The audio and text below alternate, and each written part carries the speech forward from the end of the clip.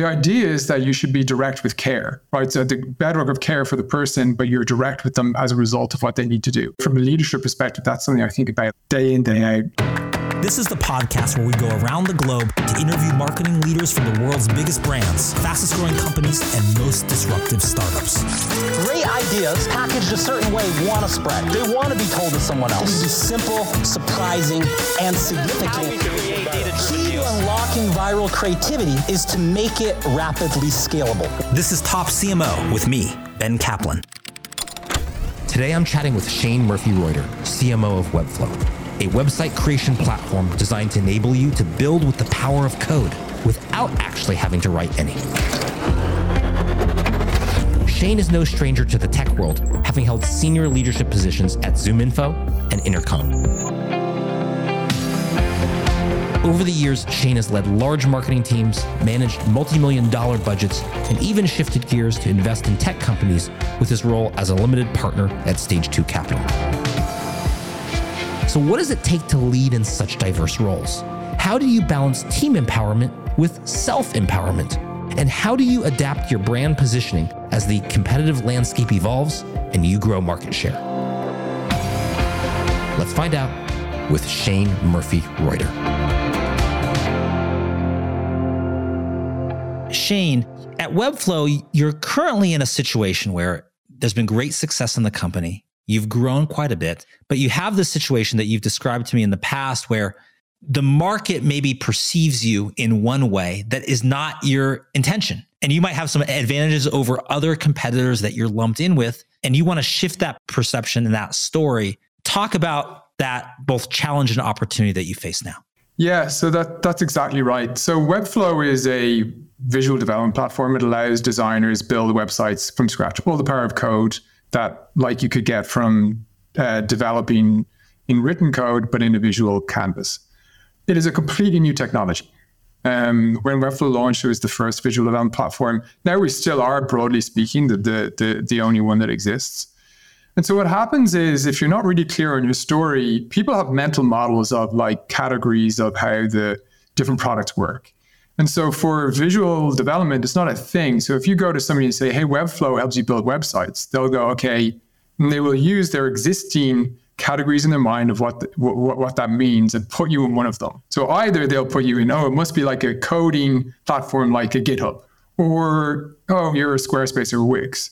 Our challenge is that predominantly we were being put, and today in kind of outside of our core market, are put in the Wix and Squarespace box of like, it must be a template-based, pretty lightweight website builder. Where in reality, like the key difference for Webflow is that it allows you to break out of that. You can have all of the power of code, completely build something from scratch. And just to paraphrase what you were saying or use an analogy, it's almost like, you haven't seen a movie yet and your buddy's telling you about the movie and you're like, oh yeah, it's like Indiana Jones meets Tootsie. And you're like, okay, I have a cross-dressing archaeologist that's going out there because that's your reference point. People need a shorthand. They don't know all the details. But the problem is shorthand, and particularly if you have a tool that's more powerful or a product that has more advanced, everyone kind of says they're advanced. If you're new to it, you can't really tell the difference. So the shorthand is helpful because people want to figure you out, but it's also limiting if you don't craft how that shorthand is communicated. 100%.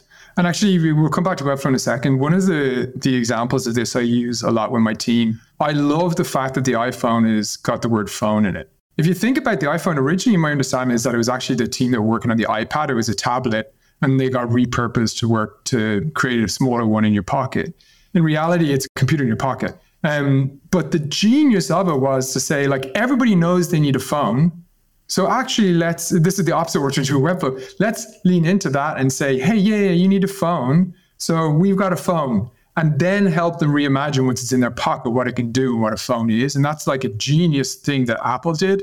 And so I use that story to say that there are times where in certain technology situations that it is better to use existing categories, enter it, and then help people reimagine what you can do in that category. And so you should be very mindful of that. In Webflow's situation, we're not in that situation. It would be really difficult for us to say, hey, we're like a Squarespace or Wix, but like more powerful. because those brands are so thought of as a certain thing, and like a serious website developer or designer wants to build things from scratch, they'll just dismiss you immediately. So we needed to really think about how do we carve out this new thing. And I think typically when trying to do that, there is one of two problems that companies face that I've worked at. Either actually you have a pretty good story, you've just not written it down.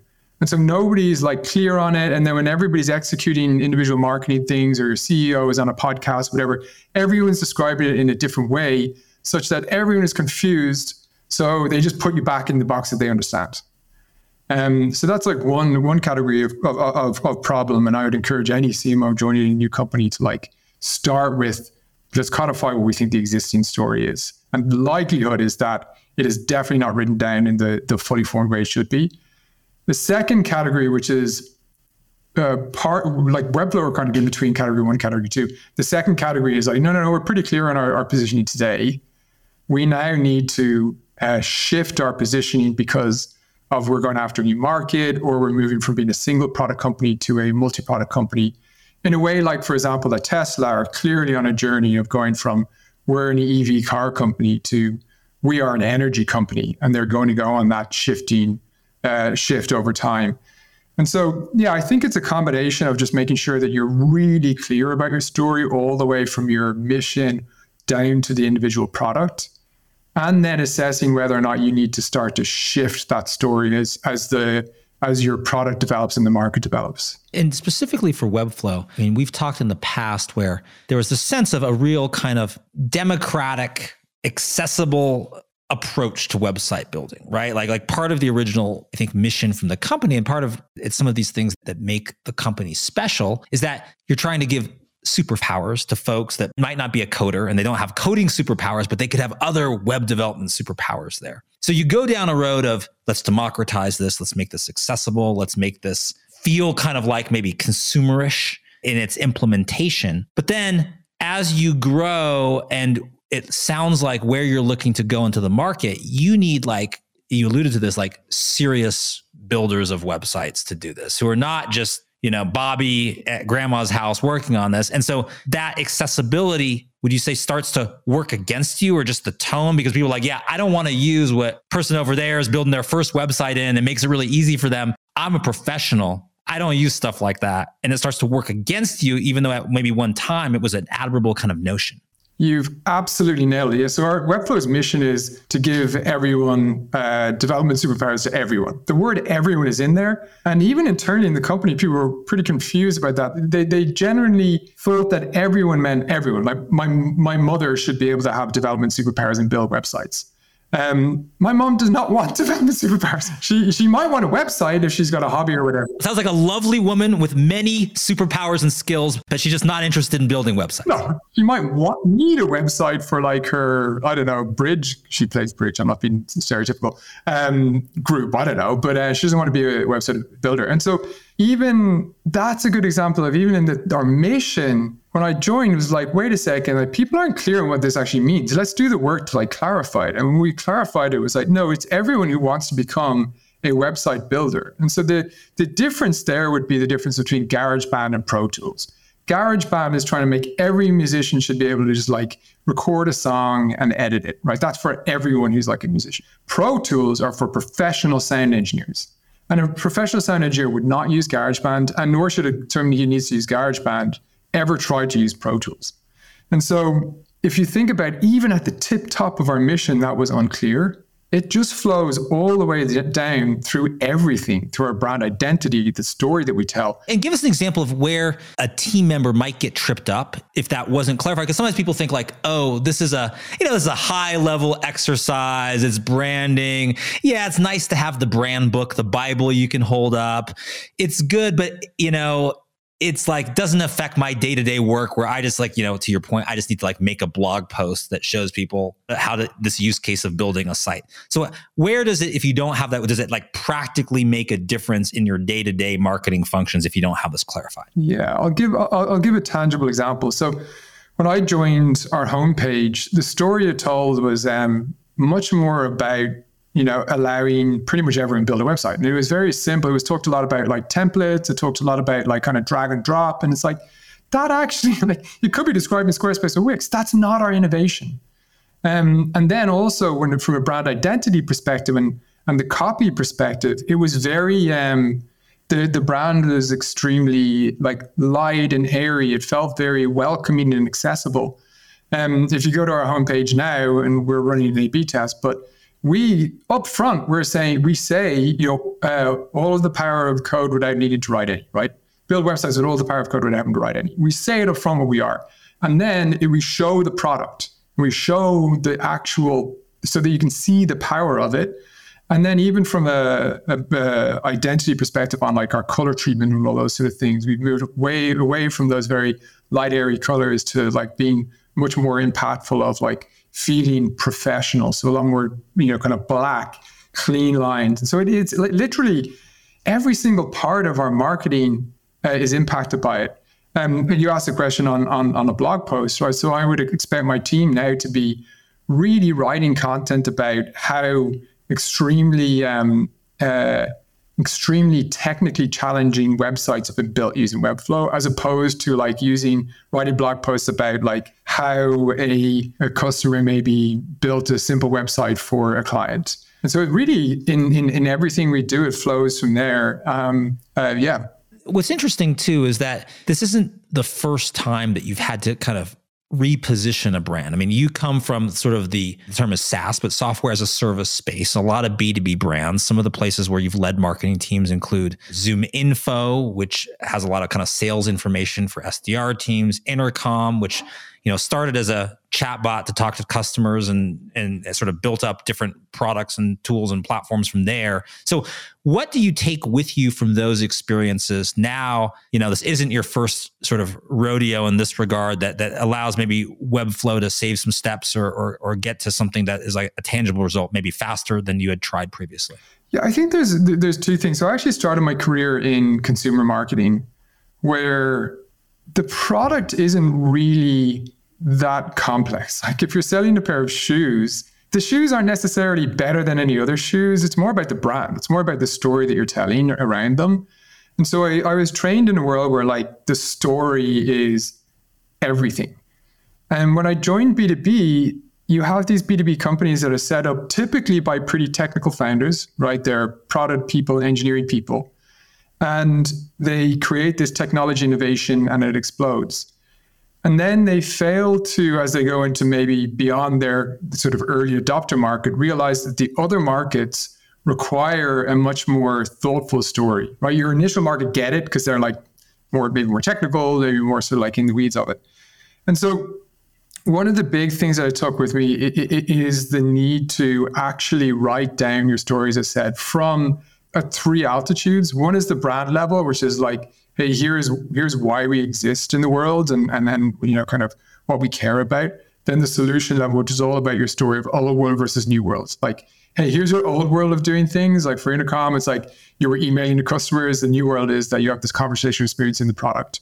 And then all the way down to the product. And so I think the big thing is like making sure that you have that story at those three altitudes and that it all ties together and that then you get your whole company trained on it. And so I think that's like the big one. I'd say the second one, and we can dig into a bit of that in a second, but I'd say the second one is technology moves at a rapid pace. And so just because you do that, you're going to need to revise that every potentially 6 months to a year.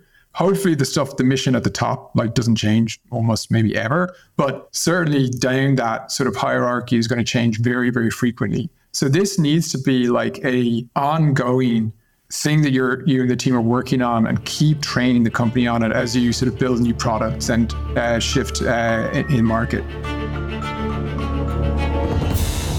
Let's talk superpowers. Those unique skills and traits that make you, you.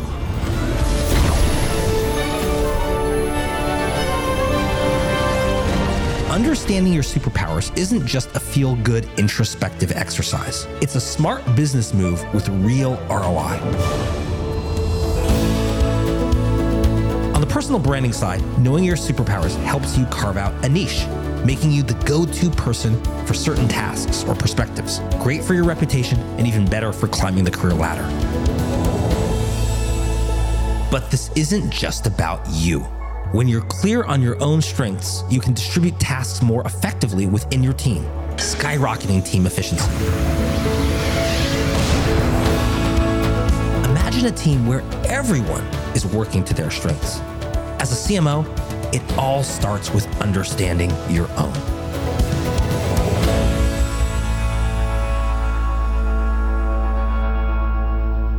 And how do you think about expanding into markets, maybe expanding into a lot of markets, right? We're trying to grow, but not watering down your story as well.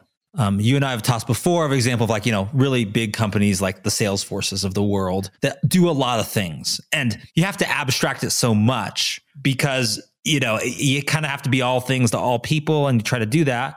Webflow isn't Salesforce yet, but is a multi-billion-dollar company and growing quickly. How do you temper sort of ambition with markets and sort of balance it with the story you want to grow, but then not get caught up in either A, we've got to be so watered down that we sort of don't say anything anymore, or B, we've got to be different things to every person. And to your point about training, our team doesn't even know, it's Tuesday.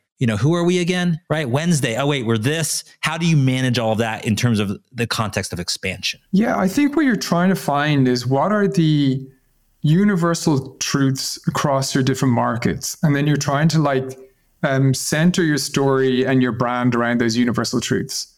I'll give an example. So the character at the center of our brand, which we've literally just been writing, as I mentioned, is this concept of a disempowered designer. They have to design and then you hand it off to a developer and they're disempowered. And we turn them into these visual developers that can do it all themselves.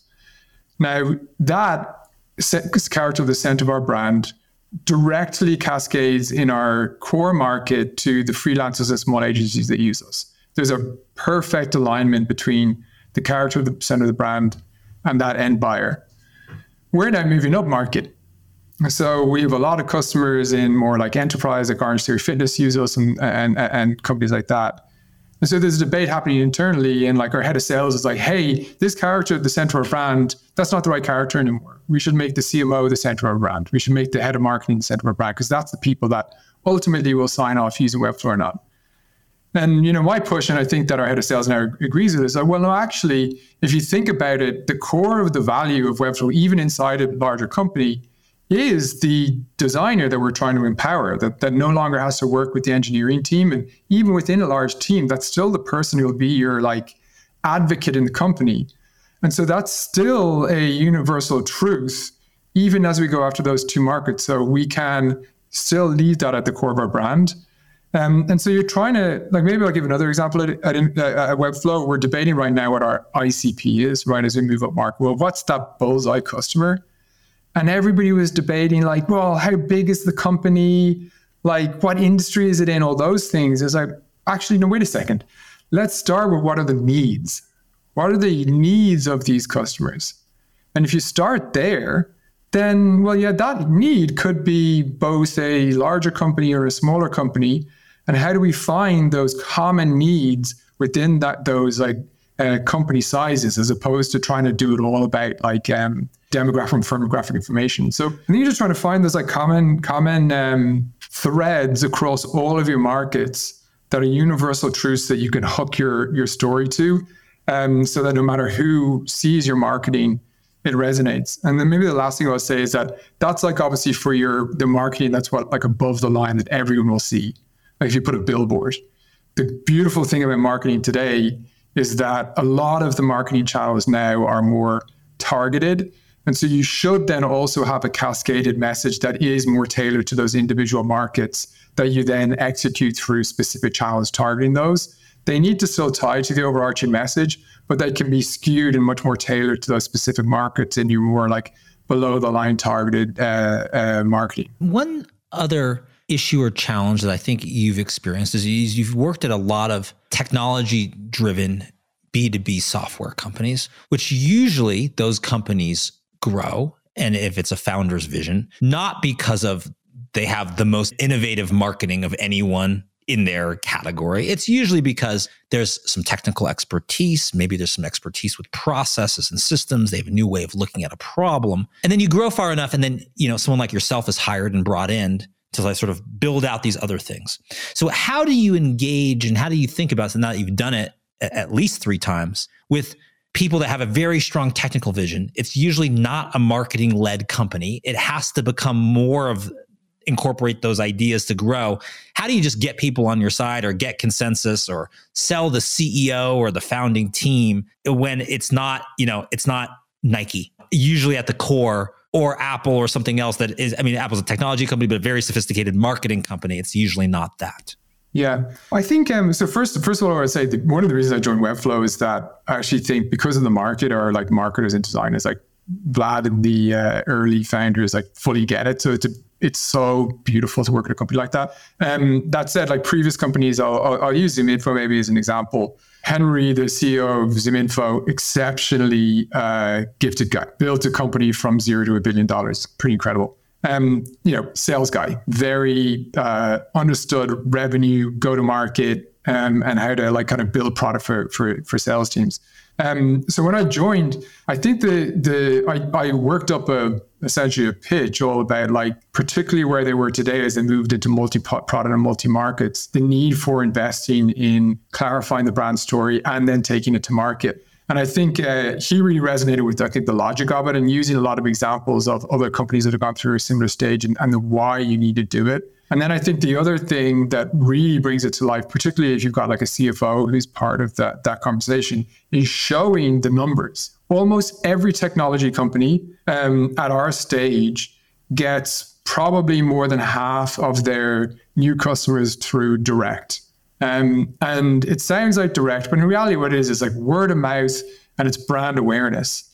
And so what typically happens at this stage is that starts to flatline and you're getting your new customer growth from paid, which is inefficient. So your cost to acquire is going up. And so, if you are, in my experience, if you're dealing with maybe a more commercial, either CEO and the CFOs in the room, showing it also the need for it in the numbers to drive long-term growth is also a great way to like make sure that like the full exec team like get the need and are bought in. I see. And what you mean is that either do you mean it in the context of A, we're having to shift more into paid, we better make our paid really work for us, or B, do you mean it in that earned is sort of tapering, let's reinvigorate it because every customer we can get with earned media is way better for us than paid media? Which do you mean it, or do you mean both? It's actually both. Like I use the analogy of, and I made this mistake way back when I was at Paddy Power, where the brand, imagine the brand like you've got a field and the brand is like all of the fertilizer you put down and it grows these crops. You got these crops and then you hire in a head of demand gen and they're like, look at all these crops. And they just like cut them all down, right? They're converting all of that brand in market.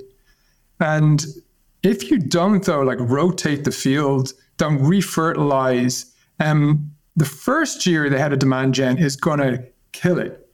Highest yields ever. And the second year, the conversion rates, to your point on sort of your second example, conversion rates start to drop. What's going on? Competitors in the market are winning more than us. And the CAC, or cost to acquire, increases. And it's because you've not invested in the core brand. And so it's really important, particularly as you're moving past that initial phase of like just explosive growth in a specific market, that tapers off always.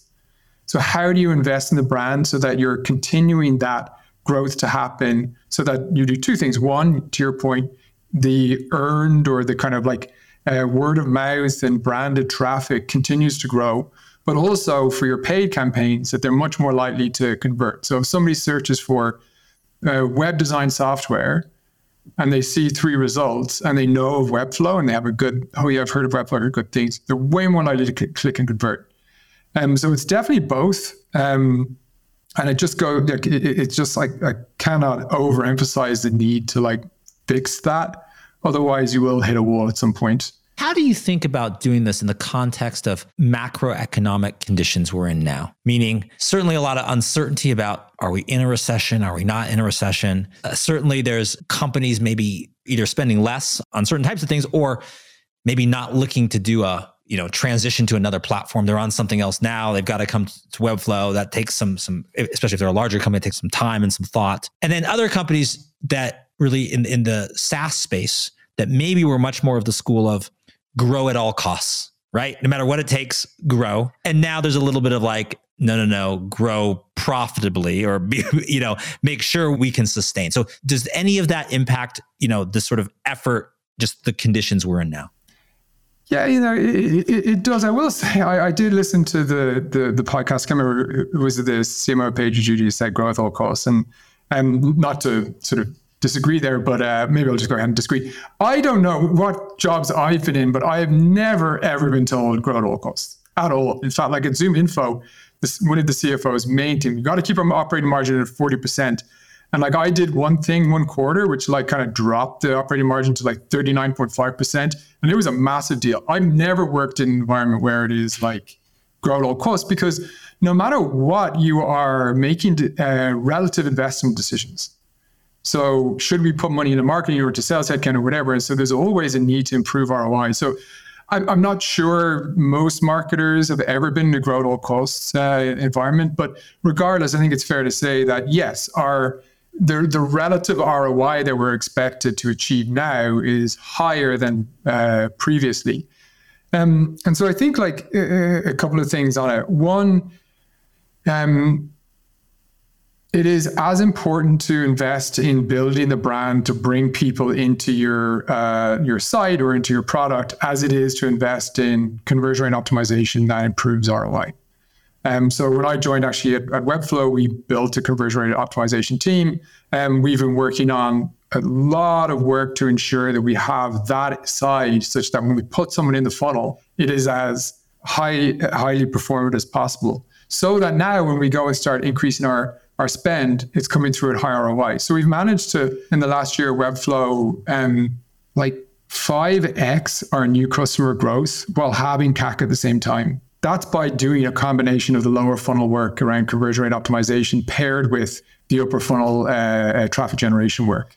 So I think it's just really important to make sure that you're not like over rotating on one area of the funnel as a CMO. And one thing I think, which is interesting, which is if you don't invest enough in the brand and the story, and you do go to other channels, and let's say you're a good growth marketer, meaning you're trying things out, you're A/B testing, you're killing things that don't work, you're optimizing things that are good but not great. It's kind of like driving with the parking brake on and trying to move forward. Because, for instance, you may experiment with some channels and say, it's not worth it. Can't do it. But actually, to your point, I mean, if you do what you just sort of said you did, which is like, 5x customer growth and half the cost of acquisition, then suddenly, this channel that you thought didn't really pay off for you now totally pays off. And it actually impacts the whole marketing mix that you have. And you didn't realize it because if you had been driving around with this parking brake on the whole time, you would have killed that channel. And you don't have to kill the channel if that message is optimized to perform. 100%. And I think the tactics that you've described, the other challenge with it at our scale is that they tap out. Like there's only so many like small little incremental gains that you can make. If you want to maintain over 50% year-over-year growth past 200, 300, 400 million, you've got to start investing in pretty big swings. And I think investment in the brand and investing in building your awareness using a lot of like maybe more traditional marketing tactics, it is a very big swing. And I think if you don't do it, there is this risk that you just sort of the marginal gains that you can get by doing small iterations tap out relatively quickly. In your leadership role, you've got to balance empowering your team with keeping yourself accountable. You've got a talented team that needs room to breathe, experiment, and grow. Handing them the reins not only boosts morale, but often leads to some pleasantly surprising outcomes. But wait, what about you? You've got key performance indicators to meet, strategy to oversee, and your own career ambitions too. Here's the secret sauce. When you empower your team effectively, you're setting up a feedback loop for success that actually makes it easier to hold yourself accountable. You become the guide on the side, not the sage on the stage, so to speak. Your role shifts from doing all of the heavy lifting to steering the ship, adjusting the course as needed. By taking a step back, you're not relinquishing control, but fine-tuning it. It's like being a film director who knows when to yell, cut, and when to let the scene play out. So don't stress about losing your grip when you empower your team. Instead, see it as gaining a different and often more effective type of control.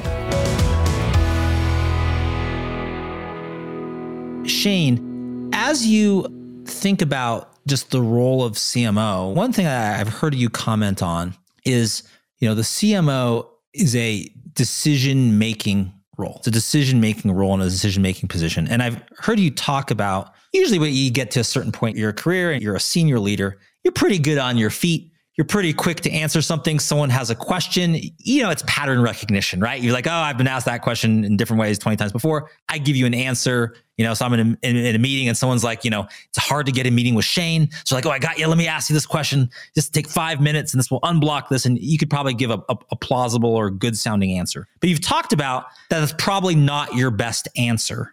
And you've worked to create systems around yourself to make your decision-making better. So talk about that and sort of the role of the CMO as a decision maker. Yeah, I actually think every executive, if you think about really what we do, it's all we do is make decisions. Pretty much, I think that's all I do all day. And so how do I make myself more effective? I make myself better at making quality decisions. And if you think about it that way, if you think about almost yourself as a growth marketer, right? How would you improve next month your decision quality by 10%? And if you start there, you start to realize, well, there's a very obvious thing you do. You mentioned one of those things is off-the-cuff decision making. Was a big problem for me. Yeah, I can probably get a 75% decision quality off the cuff. If you give me a pre-read, and Loom is great for this, send me a Loom beforehand. Okay, so like a little bit of like a quick video synopsis. It's a platform to do that kind of summarizes, gives you some context. Exactly. So my team will record a video of them walking through the presentation. I'll watch it the day before. It'll sit with me. I might even send questions back to them in advance so that when we get to meet and talk, we're no longer, it's not about them getting me up to speed. It's now I'm up to speed. Let's actually spend 30 minutes debating the decision. That alone, that one change alone, has dramatically improved my decision quality. I think the other thing that's important is I recognize that oftentimes your job is to increase the likelihood that the recommendation that your team bring to you is the correct recommendation. If you're going into, like I always say to my team, you have to make a recommendation. I don't care if you're 50-50 on it. You have to make the recommendation. You can articulate how strong you feel about it, but you need to pick something. It's also a way to train them to ultimately become more senior. And so I'm often looking for how frequently is it coming to me and I agree with the recommendation versus not. And if it's low, typically speaking, one of two things is happening. One, maybe you have the wrong people. Or two, there's a lack of strategic alignment. The team don't understand truly where we're driving for as a business, how to make trade-off decisions based on that strategy. And as a result, they'll come to me, and using our example of the homepage before, if they're presenting me a homepage and I'm looking at it going, this homepage does not talk about how pro Webflow is. Where is that? Ultimately that's on me. I'm like, that's not that started way up funnel. And so the two, obviously don't track these metrics. They're impossible to track, but the two things that I like to think about are, number one, how do I improve my decision quality over time? And number two, how do I improve the percentage of times that the recommendation that my team bring to me is the accurate recommendation? In my view, obviously, I assume that I'm very wise, but in my view, with my context, how do I do that? And I think if you could do those two things as a leader, you make yourself 10x more effective. You talked about the second one. What about the first one? The first part of that, which was, do you have the right team? Do you have the right team to that? And sometimes the needs of that team, it may change, right? You're reinstituting a new kind of positioning, this kind of superpowers for pros approach, if I was going to summarize it. And either A, not everyone may buy into that, or two, maybe the precision of strategic thought, it's a new requirement. And it wasn't a requirement before, maybe if that's changed. So how do you think about team building to enable either better decisions, or just having the right people who are going to be able to understand, ideate, and ultimately execute the new direction you have to go? Yeah, it's a big topic. I think a few things on it. Firstly, at a certain scale, and I would say that I'm there now, my team is, let's say, 70 people. At a certain point as a leader, you have to set up your team such that it's effectively mutually exclusive and collectively exhaustive of anything, piece of work or decision that comes into you. So basically, you should set it up in such a way that anything that comes at me, I have a natural delegation point. And it's clear to everybody that that's the delegation point, so that everybody has extremely clear, like, this is, broadly my patch of land, this is my patch of land. And of course, they collaborate, but you need to set it up like that such that the right folk are empowered to make the right decisions. And if you don't have that set up, and when I joined, we didn't have it set up that way, what ends up happening is that you have the wrong people making the wrong decisions. I'll give an example. Our homepage, product marketing should be the ones that are defining and responsible for setting our overarching story. The creative team then have a copywriter. Their job is to bring that to life and copy that engages. When I joined, what was happening is that, broadly speaking, the copy team were writing the copy without the proper input from product marketing. And so we're getting it wrong because they didn't have the right strategic direction. And so as I think about my leadership team, I need to make sure that they're all really, really clear about sort of their roles and responsibilities. Once you've done that and you kind of figured out, okay, this should be my org structure, then the question is, do you have the right people in those swim lanes? And I think that hopefully the answer is yes. If the answer is no, hey, this person isn't quite there yet, you need to make a decision about whether or not that's just because they haven't had enough revs at it and I can train them. So yeah, this person is naturally pretty strategic. I'm going to train them on this and get them there. Or is it a core skill gap?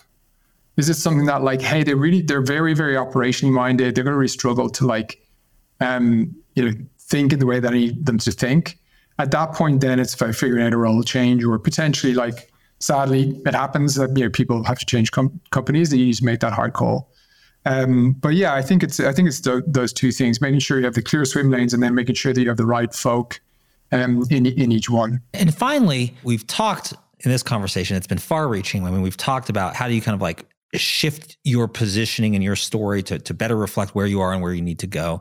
We've talked about how that flows through to yourself and team members and others. And, and we talked about superpowers for website development pros, but what superpowers would you like to have going forward? What do you think for yourself? It's a little bit of an introspective question. To get to the next level at Webflow and beyond, what would you like to improve about your set of skills that you could deploy that would make you an even more effective CMO or another role, CEO, or anything else later that you might become? Yeah, I think a big thing that I've always worked on, and I think actually Webflow overall, we've been struggling with this given our culture, is the concept of ruinous empathy. I definitely skew ruinous empathy, meaning that I might sometimes shy away from having the hard conversation, because one of the categories is ruinous empathy, where effectively you avoid direct conversations, and it's ruinous because then the person doesn't get the feedback that they need in order to become better. You're trying to be nice, so you're not being as direct as you could be. And ultimately, that's not being nice in the longer term things, because people don't get the information they need. That's it, yeah. But the other side of the coin is, I can't remember the exact word, where people are just the idea is that you should be direct with care, right? So the bedrock of care for the person, but you're direct with them as a result of what they need to do. Much like a great coach would be with somebody that they're teaching. And so what the balance to find is how do you find the midpoint between not being just overly direct so they don't listen to you and that it's not coming from a place of care, but how do you find that balance? And it's a constant thing that I think about day to day, is how do you find that balance between being direct but also ensuring that people understand it's coming from a place of care so that they hear and listen. That's a very, as I say, introspective one. It's not a superpower. I probably would love to just be a lot more creative than I am. I don't know. But from a leadership perspective, that's something I think about day in, day out. It's a challenge. And how much do you spend on your time of empowering your team versus empowering yourself? What is your split of time? I'd be curious to know, because you put a lot of emphasis on sort of your efficiency and effectiveness in decision-making. Yeah, I think in a perfect world, like this is totally like perfect. It would be 100%, I would just empower the team and I would have confidence that they can go and do what they need to do.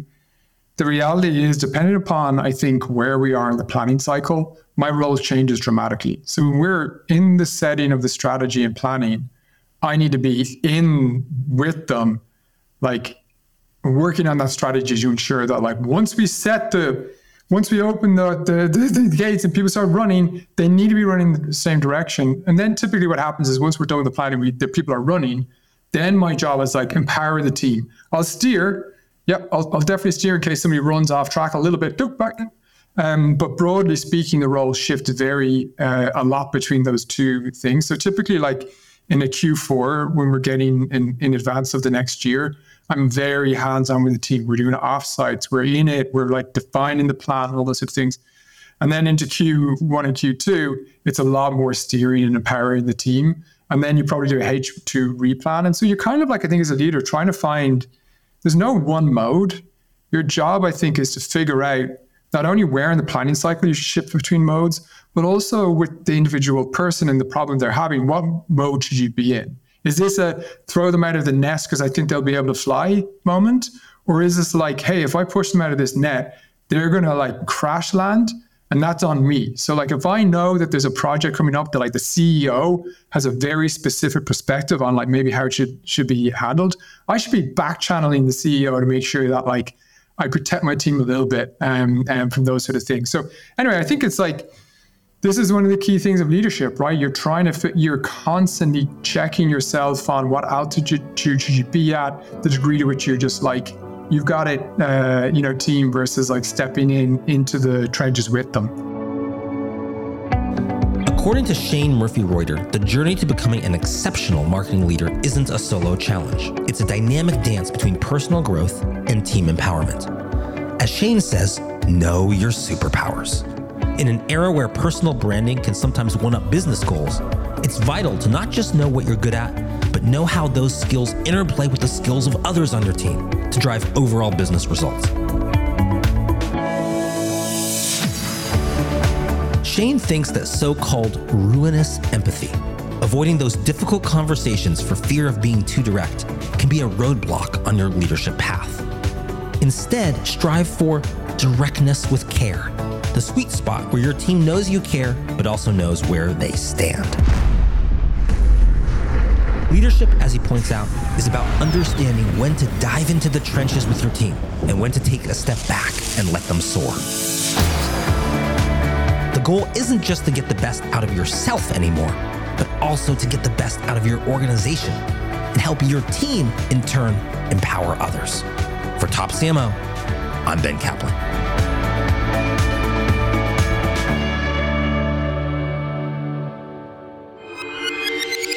This amazing episode was brought to you by Top Thought Leader. Don't forget to rate, review, and subscribe.